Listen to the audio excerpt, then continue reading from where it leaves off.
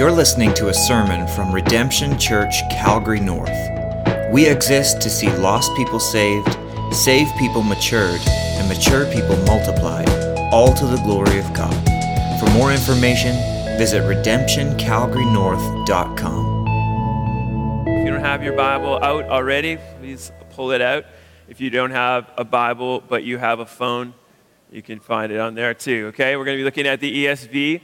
And we're going to get right into things this morning. There is no need for an introduction with this topic that we're going to be talking about this morning, because when you talk about sex, people listen, right? I mean, that's just kind of, so that's what we're going to be looking at this morning. We're going to be looking at the way of wisdom. And this morning, as we look at through the Proverbs, we're going to be seeing that sexual purity triumphs over sexual impurity. Sexual purity triumphs over sexual impurity. And just to kind of help us with the context, remember, Solomon is writing to his son, all right? He's writing to his son. So when he's talking about the immoral woman, that's why he's talking about the immoral woman. If he was writing this to his daughter, he would be talking about being aware of the immoral man, okay? So switch the genders as need be, okay? So if you're a lady, be on guard of the immoral man. If you're a man, then you don't have to think a whole lot. You're just like, yeah, it says right there, okay? So we're gonna, all right, we're good? And this morning, as we think about this topic, we need to be convinced that God's ways are good. Our world is telling us that's not the case. Our world, Satan, as we've been going through this series in Proverbs, we see it over and over again. The world, Satan himself, are battling against what God's word says over and over and over again. And in this particular case, sex, God has a great way. Satan wants to twist it. The world wants to twist it. And if you and I are going to stand firm in God's ways, then we need to be on the offensive. Okay, let me tell you what I mean by that. We need to be not just kind of like laissez-faire. We need to be on the offensive. And if you like sports, a good offense is an effective defense, right? A good offense is an effective defense. And so we're going to begin by looking at what are we defending against, right? What do we need to be defending against? We need to defend against impurity. And as we defend against impurity, we need to realize the temptation. The temptation is real. If there's anyone here sitting there this morning who's like, I don't know if this message is really going to be for me, all right? It's maybe the 1 and 2 year olds. They could probably say that this morning, okay? The 3 and 4 year olds, right? But as you get older, this becomes a topic that is very relevant for your entire life. And anyone who's thinking here that they're above temptation, they're already in trouble, as we're going to see here in just a moment. Also wanted to say welcome to those who are online. I recognize that just the gift that it is to meet like this. California just got shut down again, okay? So we don't take this for granted. We love it, but we also recognize that there are some folks who can't be here because they're in a vulnerable situation. And so I want to just welcome them, especially again this morning, and encourage you to reach out to them. If you know folks in that situation, to say, hey, we love you. Like, how can we help you? How can we encourage you this coming week? All right, so we want to, first of all, as we look at defending against impurity, we need to realize the temptation. Realize the temptation. Again, from the beginning, Satan has taken God's good gift, intended for a monogamous married couple, and tried to twist it and distort it from the beginning, and he continues to do so today. Sadly, there is no one here who has not been impacted by sexual sin in one way or the other. You have been either sinned against or indirectly impacted by someone else's sin, or you have committed sexual sin. It may be things like secret lusts and fantasies, easily accessible to fuel that on things like the internet today. Or it could be premarital sex, or extramarital affairs. But everyone here has been impacted in one way or another. This particular sin is dangerous. One reason that it's dangerous is that because of our foolish pride. One reason that this sin is dangerous is because of our foolish pride. Let's look at beginning in Proverbs 5:8. We're going to be flipping back and forth between 5, 6, and 7. But Proverbs 5:8 says this, keep your way far from her. From whom? The immoral woman, and do not go near the door of her house. Solomon warns that this is not a sin to fool around with. A believer doesn't begin with the intention to sin sexually, right? A believer understands that there is a right way for sex and a wrong way for sex. And so they don't begin by thinking that they're in trouble. But when a man or woman lets his or her guard down and starts wandering towards this sin, they will find themselves in a world of trouble before they know it. Aiken says this, sexual sin is so seductive and dangerous because it can start out small and in many cases is seemingly innocent. And then before you know it, your life has been ruined. You may think to yourself, what's the harm in this relationship? What's the harm in a little innocent flirting? I'll never do anything anyway. That's how it begins. You will destroy your life and you won't even see it coming. Our foolish pride is the root of this sin again and again. Men and women thinking that they are above this sin, that they would never do what other sinful people have done. This is the first step in being vulnerable. Proverbs 7:25, just flip over the page there, Proverbs 7:25. Let not your heart turn aside to her ways. Do not stray into her paths. We have to be on guard against that first step. Don't play around with this sin.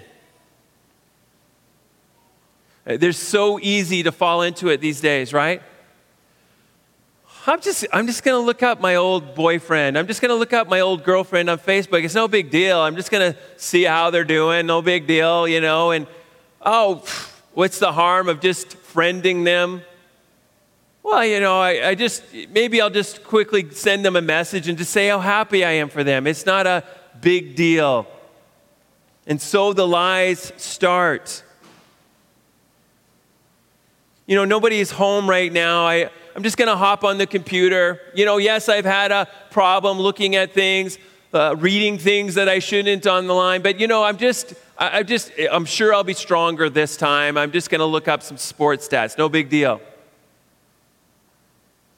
The first step, we need to understand that we all have wicked hearts. No one here doesn't, all right? Well, you don't even know me. It's my first Sunday.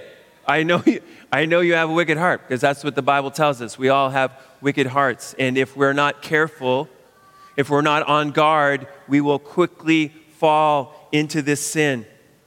We'll begin to rationalize why it's not a big deal.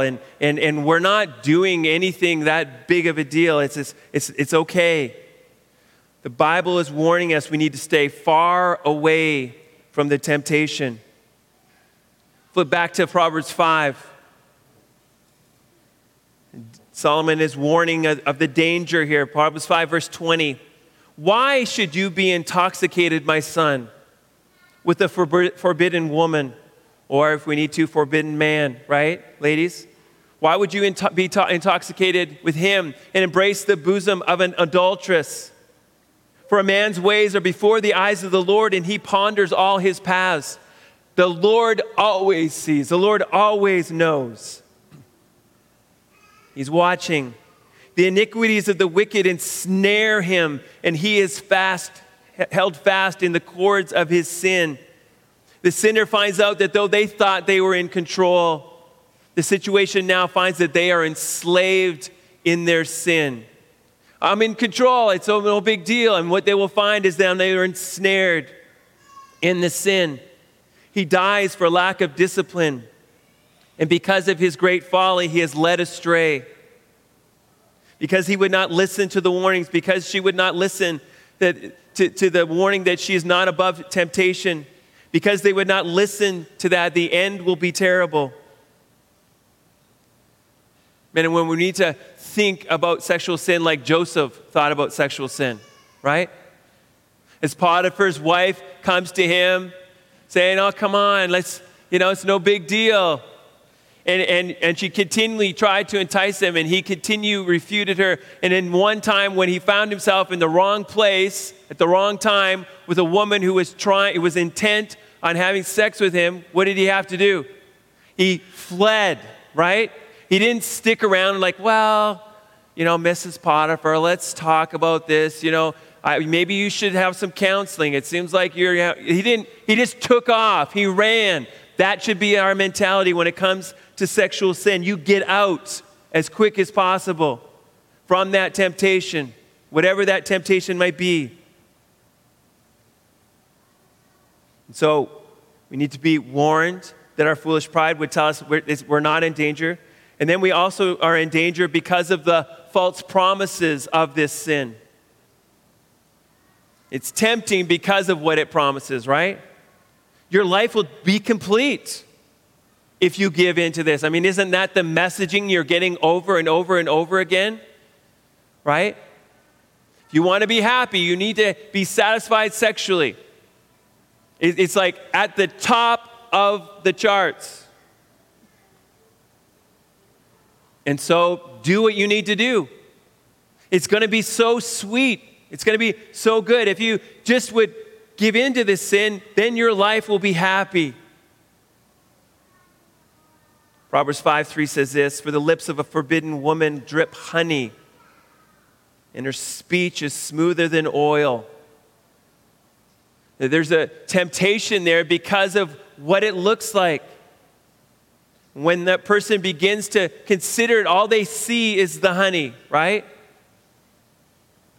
They don't focus on the fact that the person is a forbidden person. All they see is what they want. And they believe that if they go after this sin, it will bring about pleasure and happiness. Again, they start to rationalize in their mind. When I talk with this person, I finally feel important again. They really understand me. They're so funny.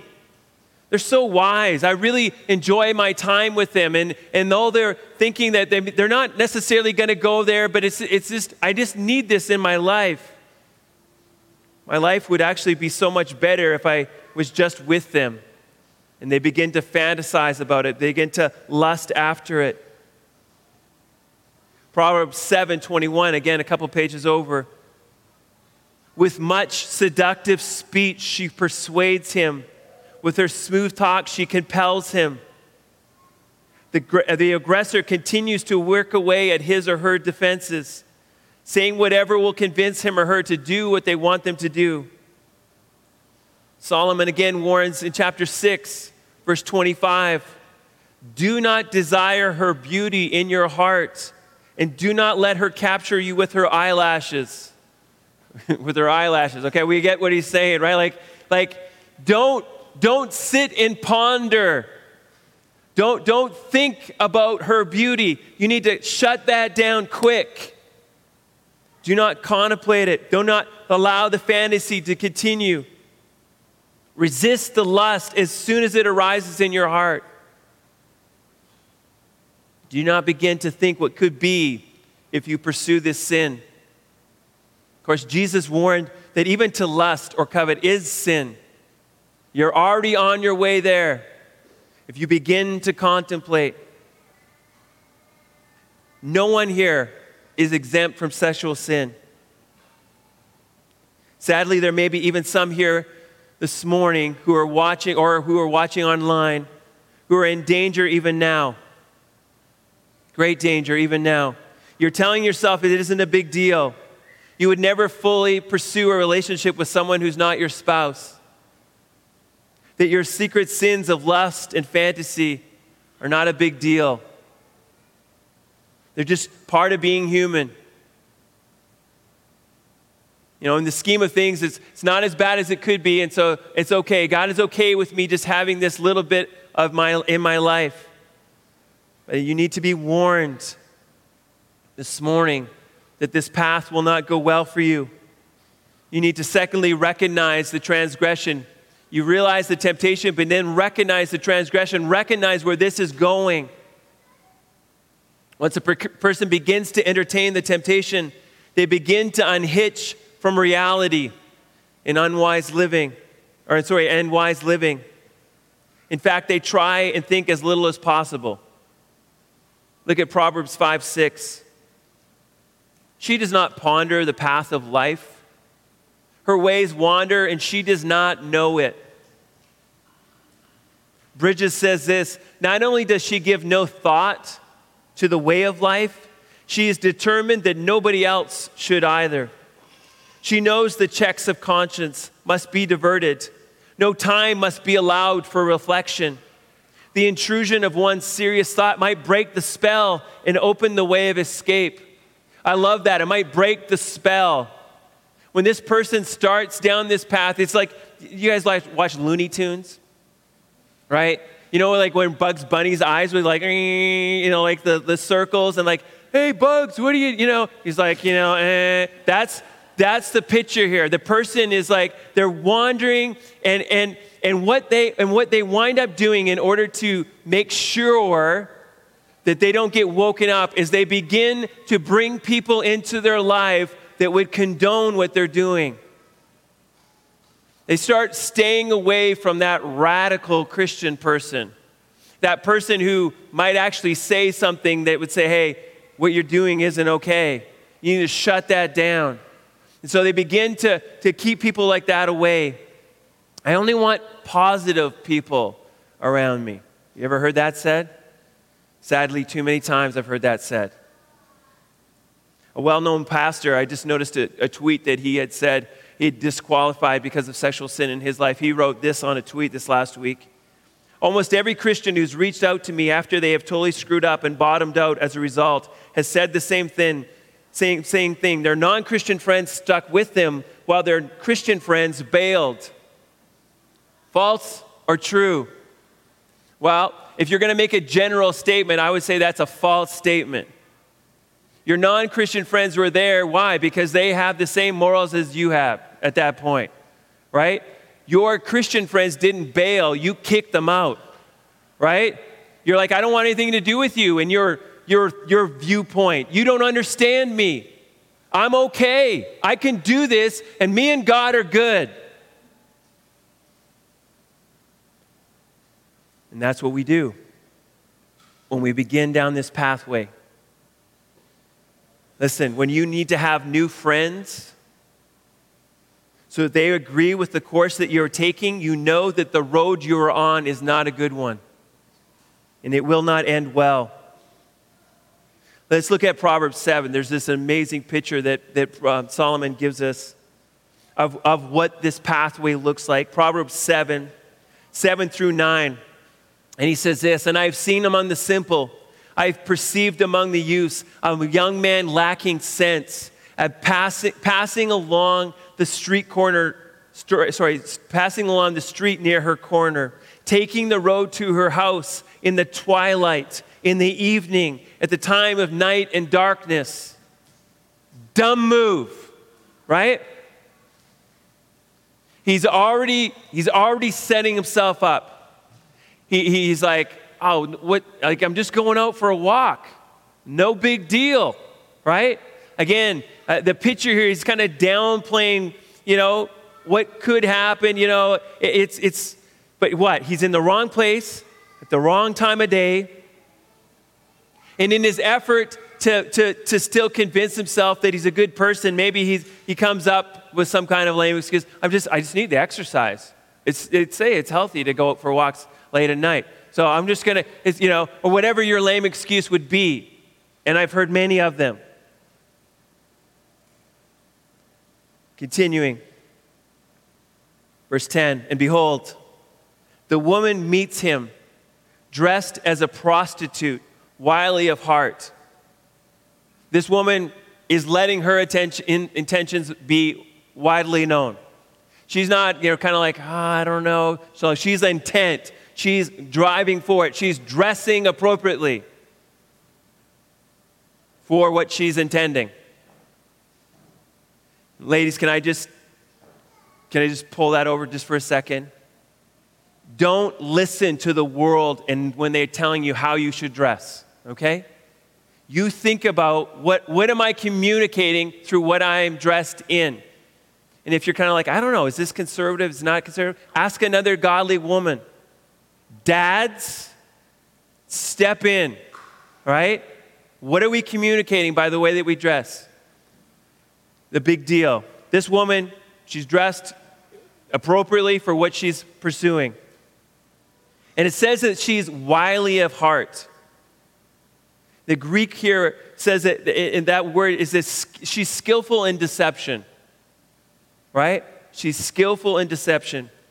Verse 11, she's loud and wayward. Her feet do not stay at home.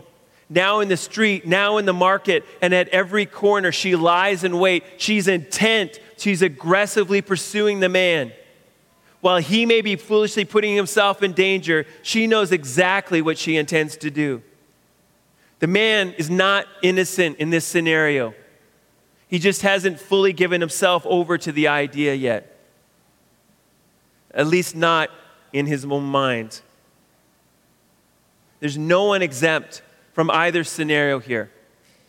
Like, it's not just that you would, kind of be a person who like, oh man, how did that happen? You could be that person like this woman who's like intent.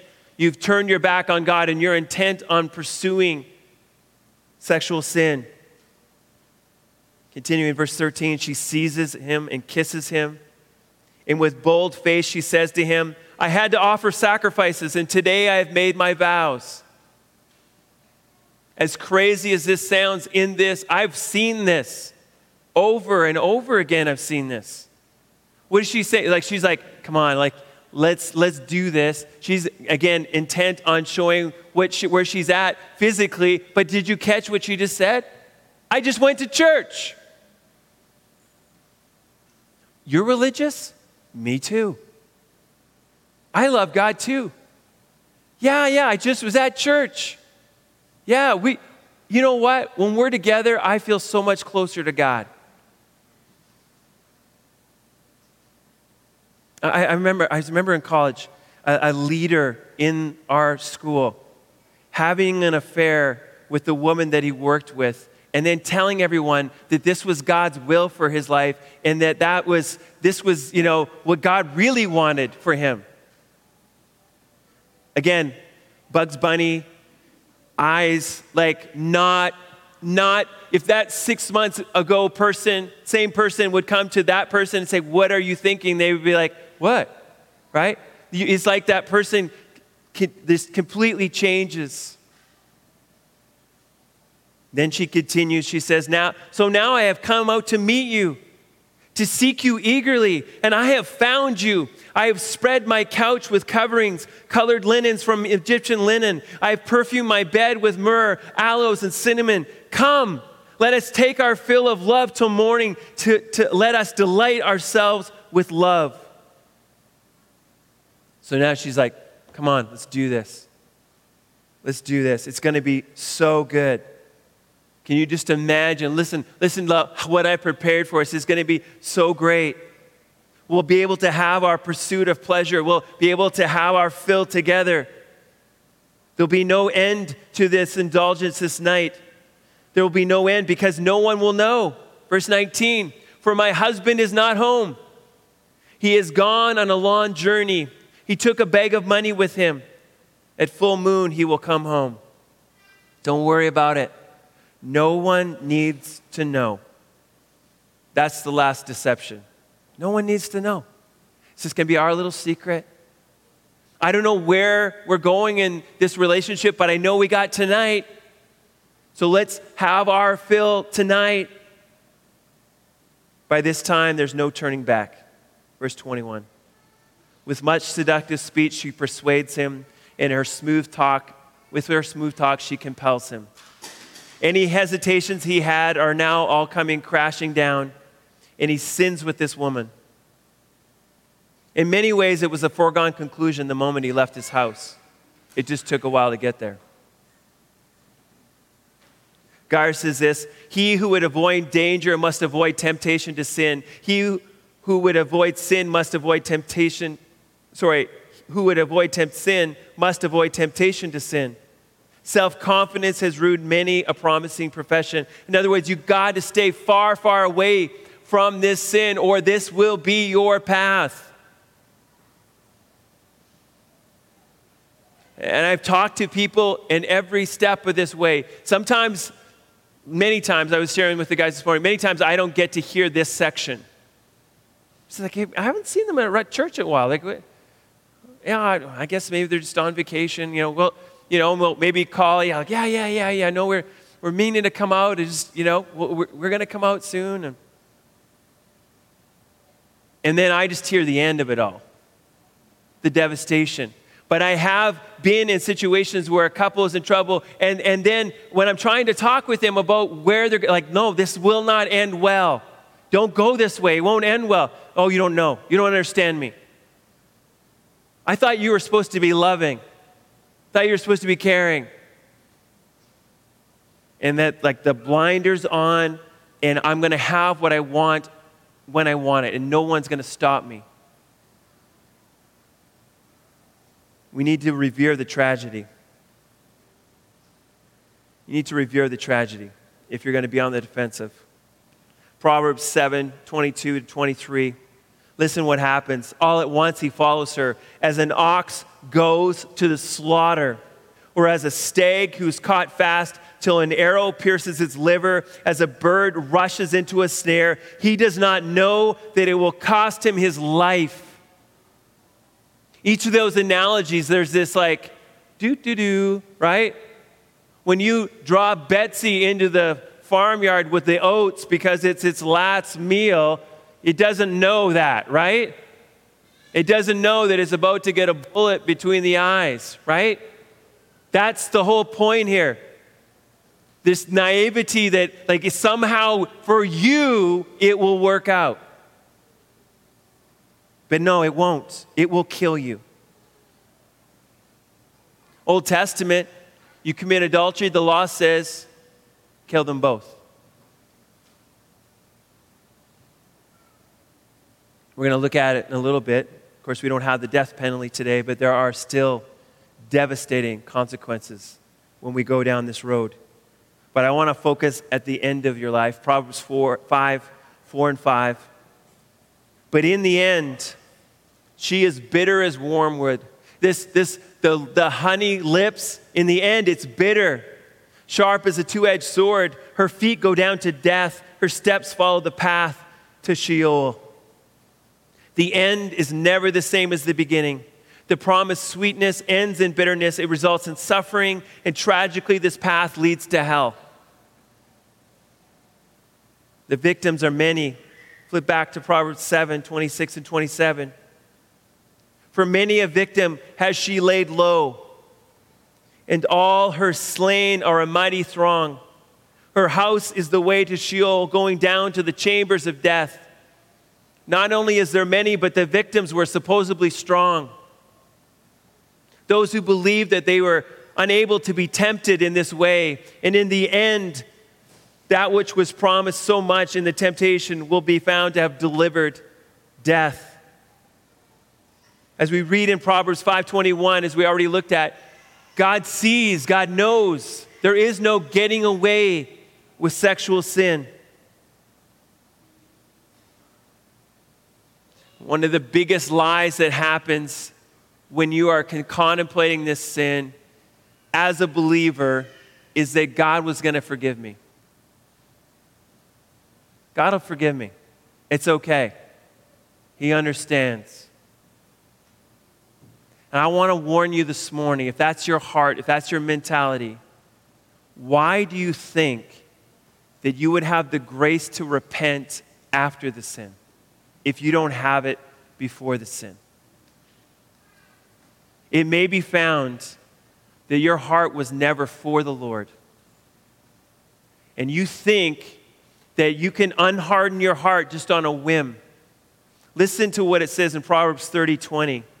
This is the way of an adulteress. She eats and wipes her mouth and says, I have done no wrong. Tragically, you could get to the point where you're walking in sin and you think you're doing nothing wrong. And in the end, on Judgment Day, you will be given the sentence of hell. We need to listen up. We need to hear the warnings about sexual sin. We need to realize the temptation. We need to recognize the transgression, and we need to revere the tragedy. And as I said at the beginning, a good offense is an effective defense. So be warned of this. Now pursue God's purity. Pursue God's purity. In sexual sin, there is no middle grounds. You're either pursuing one thing or you're pursuing the wrong thing. There is no neutral, all right? So we need to pursue God's wisdom. I've never met anyone who's doing well with the Lord who decided the impurity was the path that they should go on. When we are pursuing the Lord and desiring to know Him more and love Him more and more each day, it's an effectual guard against sexual sin. When we choose to honor and hold high the authority of the Word of God in our lives, instead of listening to ourselves or to the world or to Satan, we are well on our road to purity, right?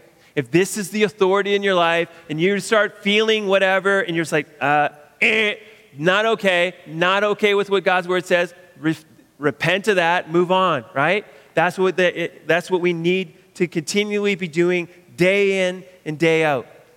It requires effort. It requires effort. Satan wants to destroy you, and this is a great way to do so. So what do you need to do? Proverbs 6:20. My son, keep your father's commandment and forsake not your mother's teaching. Just a few verses later, he said, because this will keep you away from that forbidden woman. Listen, moms and dads, sex education begins at home, right? Your kids are going to learn about it one way or the other. They ought to learn it from you instead of who knows from whom, right? Have a plan. When are you going to talk to them about it? How are you going to talk to them about it? If you do that, you will help them. Help them to see that sex is good.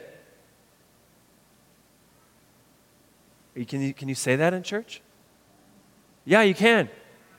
When God created the earth, it was good. Amen? Sex is not a dirty word. It is a gift from God, and your kids need to understand that. Proverbs 7, 1-5. My son, keep my words and treasure up my commandments with you. Keep my commandments and live. Keep my teaching as the apple of your eye. Bind them on your fingers. Write them on the tablet of your heart. Say to wisdom, you are my sister, and call insight your intimate friend, to keep you from the forbidden woman, from the adulteress with her smooth words. You see that repetition. Keep the words, the commandments, the teaching. Treasure the commandments. See them as precious. Keep them as an intimate friend and do not stray from them. If you do these things, they will keep you from sexual sin of every kind. When you cling to the word and its promises, then you will not cling and be tempted by the garbage that the world is offering. Like when you tasted the good thing, you're like, that was garbage, right? Use your own analogy. We'll keep moving on, okay? But you got to be pursuing this. You have to be on board. Think about David, right? When you think about David and you think about this topic, what do you think about? Her name was Bathsheba. How did that happen? Really interesting. The author doesn't go into it a whole lot, do they? Right? 2 Samuel 11:1. In the spring of the year, the time when kings go out to battle, ... David remained in Jerusalem. What? And then we find out, like, after laying out on the sofa all day, decided to go out for a walk, and like, oh, who's that? His guards were down. He wasn't doing what he ought to have been doing. When somebody falls into sexual sin, they do not fall far. You know what I mean by that? They begin to compromise. Haven't read this book in a long time. Right? Yeah, I got to get to that someday. I got to read the word someday. And when you don't have this with you, when this is not treasured up in your heart, you are vulnerable. You've already begun the slide down. Solomon is warning us, be people of the Word of God. Treasure these above all else. Listen to this above all else. Bridges says this, man must have the object of his delight. If wisdom is not loved, lust will be indulged. The Bible, therefore, not merely read, but cherished, proves a sacred exorcist to expel the power of evil. Right? This will break the power of evil. This will break the power of the deception. And then this. Get together with brothers and sisters. Have accountability in your life. Break the power of the evil by speaking it out into existence. Do you know what I'm saying by that? If you're struggling, tell someone. Tell someone, hey, I'm really struggling with pornography. Tell someone. I'm really struggling at work. This girl, I think she just keeps coming over to my cubicle. I don't know what to do. Like, tell someone. Don't think that you can deal with it on your own. You can't. Your heart is wicked and deceptive. Tell someone. And so we need to pursue God's wisdom. Second, you need to prize your spouse. He who finds a wife finds a good thing, right? If you're married, celebrate, right? As much as you did on day one, you should be celebrating your spouse. We are pathetic people, aren't we? Oh man, really want to get married someday. Really want to get married someday. Really want to get married someday. You get married, okay. Yeah, I'm got to move. I got lots of stuff to do, and you everything crowds out your love for one another. The thing that was like the focus when you're younger becomes like an afterthought continually. But listen again to what it says in Proverbs 5. I love what it says there, verse 15. Drink water from your own cistern, flowing water from your own well. Okay, cistern. I don't think I got one of those. Okay, what is this saying? Bridges helps us. The beauty of this figure is illustrated from the fact that the houses of the East each had their own cistern. It's where they got their water from. Love within marriage is one of the great earthly gifts that God in His mercy has granted to His fallen and rebellious creatures. So enjoy with thankfulness your own, and do not desire water from your neighbor's well. That's the point. Don't start coveting someone else's possession. Enjoy what God has given you. Celebrate what God has given you. Prize your spouse. Verse 16, should your springs be scattered abroad, streams of water in the streets? Let them be for yourself alone and not for strangers with you. Should you take this gift that God has given you and waste it with sexual promiscuity? Don't waste it. Celebrate this gift that God has given you. Again, God is not against sex. He's just against his creation, using it wrongly and cheapening it and degrading it. Let your sex life be prized in intimacy between you and your spouse for a lifetime. One woman, one man, together as one for life. That's true sexual freedom. Everything else is slavery. All else results in emptiness, lovelessness, and pain. And you are buying into a lie to believe anything else. Aiken says this: true intimacy is found in exclusivity.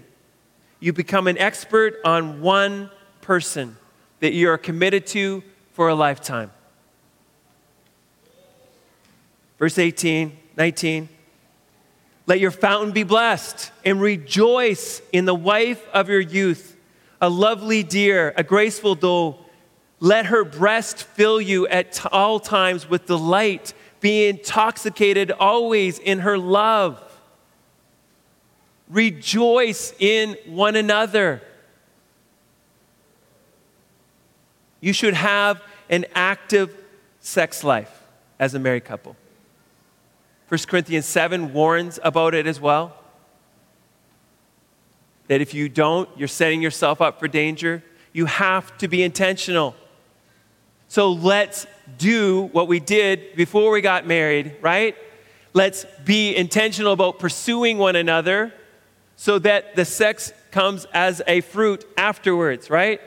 Like when you were, as a guy, when you'd go on a date, you're like, okay, what I gotta do to win her over, right? What I gotta say, how do I have to act? And, like you were on it, right? And gals, you probably spent more than 5 minutes in front of the mirror before you went out, right? Like you were just like, I wanna be on my best game, like, and both of you, right?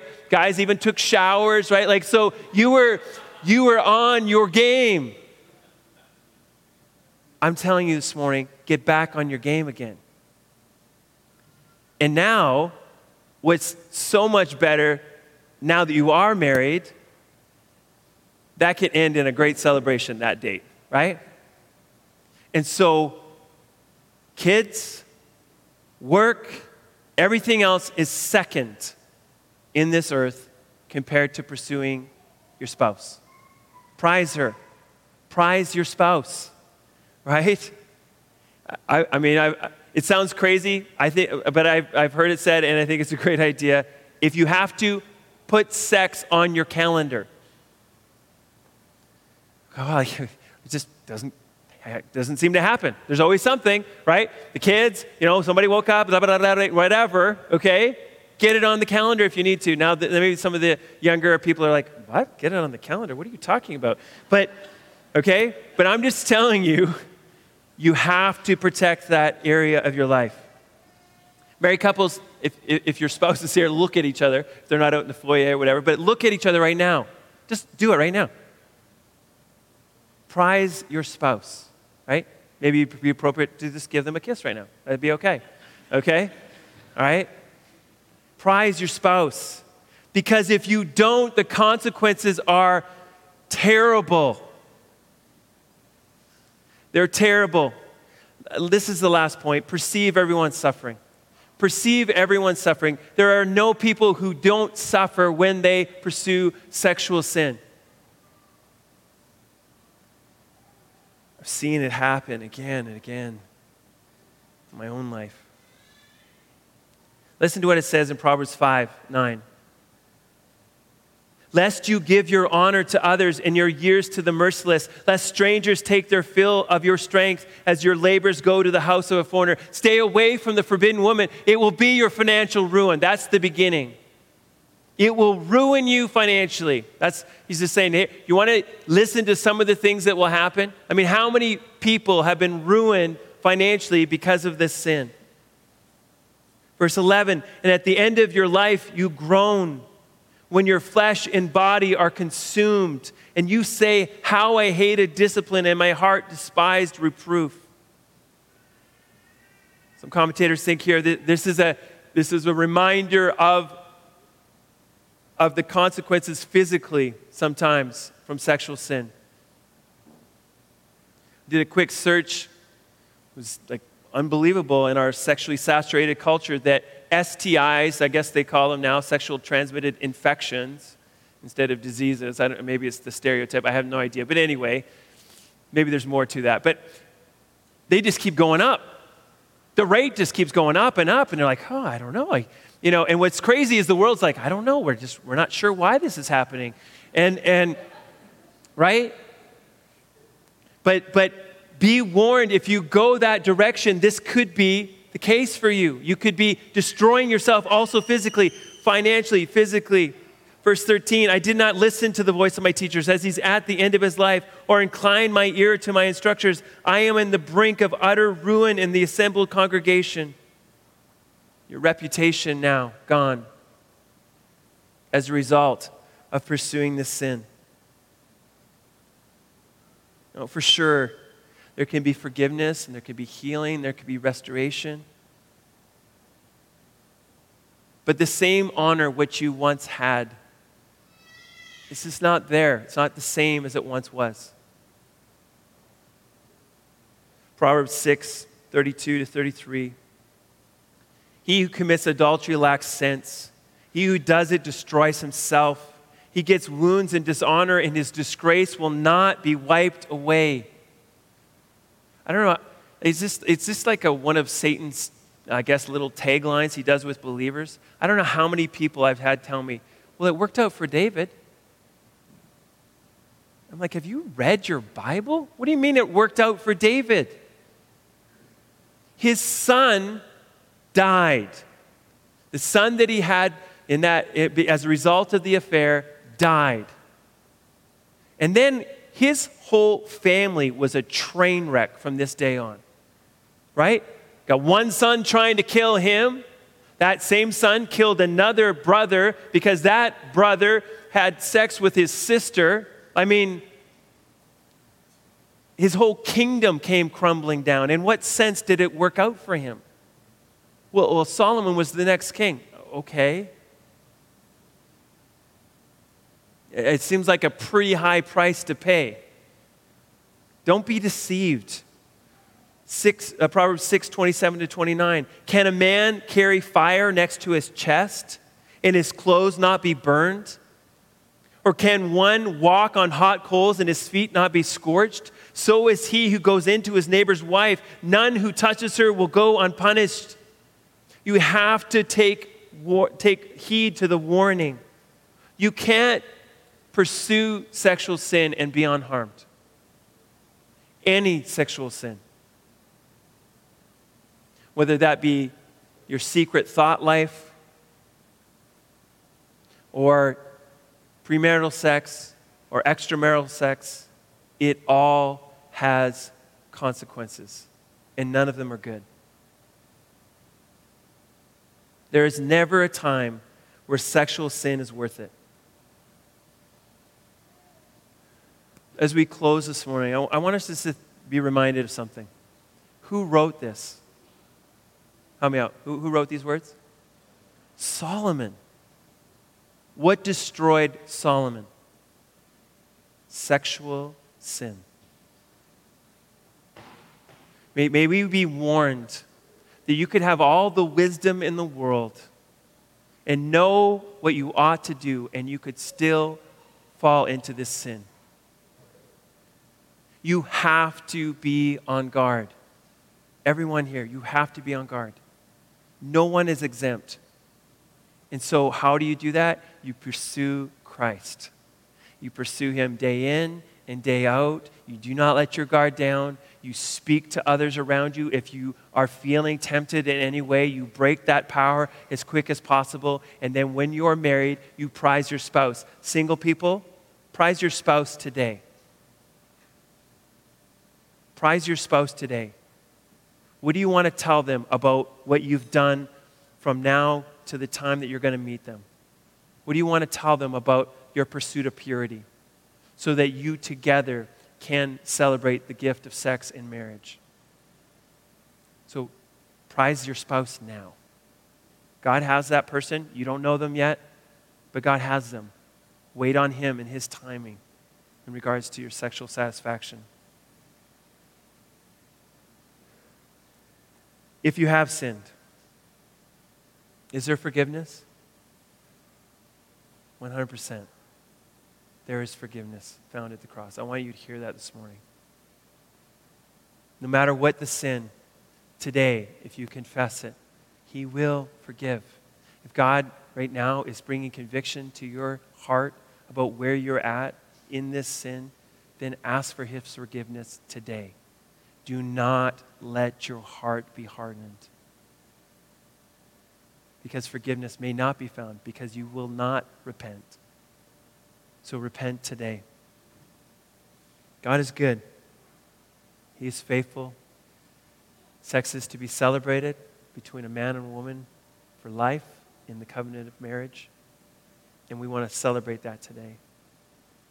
But all else is garbage, and we need to be warned of that. Amen?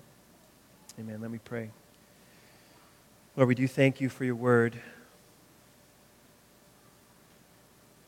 And we are humbled this morning, recognizing that there is no one here who in themselves would be free from this temptation. Lord, it is only through your word, it is only through you redeeming our hearts, it is only by our clinging to you that we can be on guard from this. It is only by doing life your way that we will have the satisfaction that we seek. And so, God, this morning, I'm so thankful that you know every heart here, as Proverbs 5:21 reminded us. And Lord, I'm praying for each one. Lord, help them to be free of sexual sin today. No more lies. No more deceit. No more half-truths. God, let that sin come to light even today, that the power might be broken and that you might be glorified. It's in Jesus' name we pray. Amen. Thanks for listening to this sermon from Redemption Church, Calgary North. For more information about our church, visit redemptioncalgarynorth.com.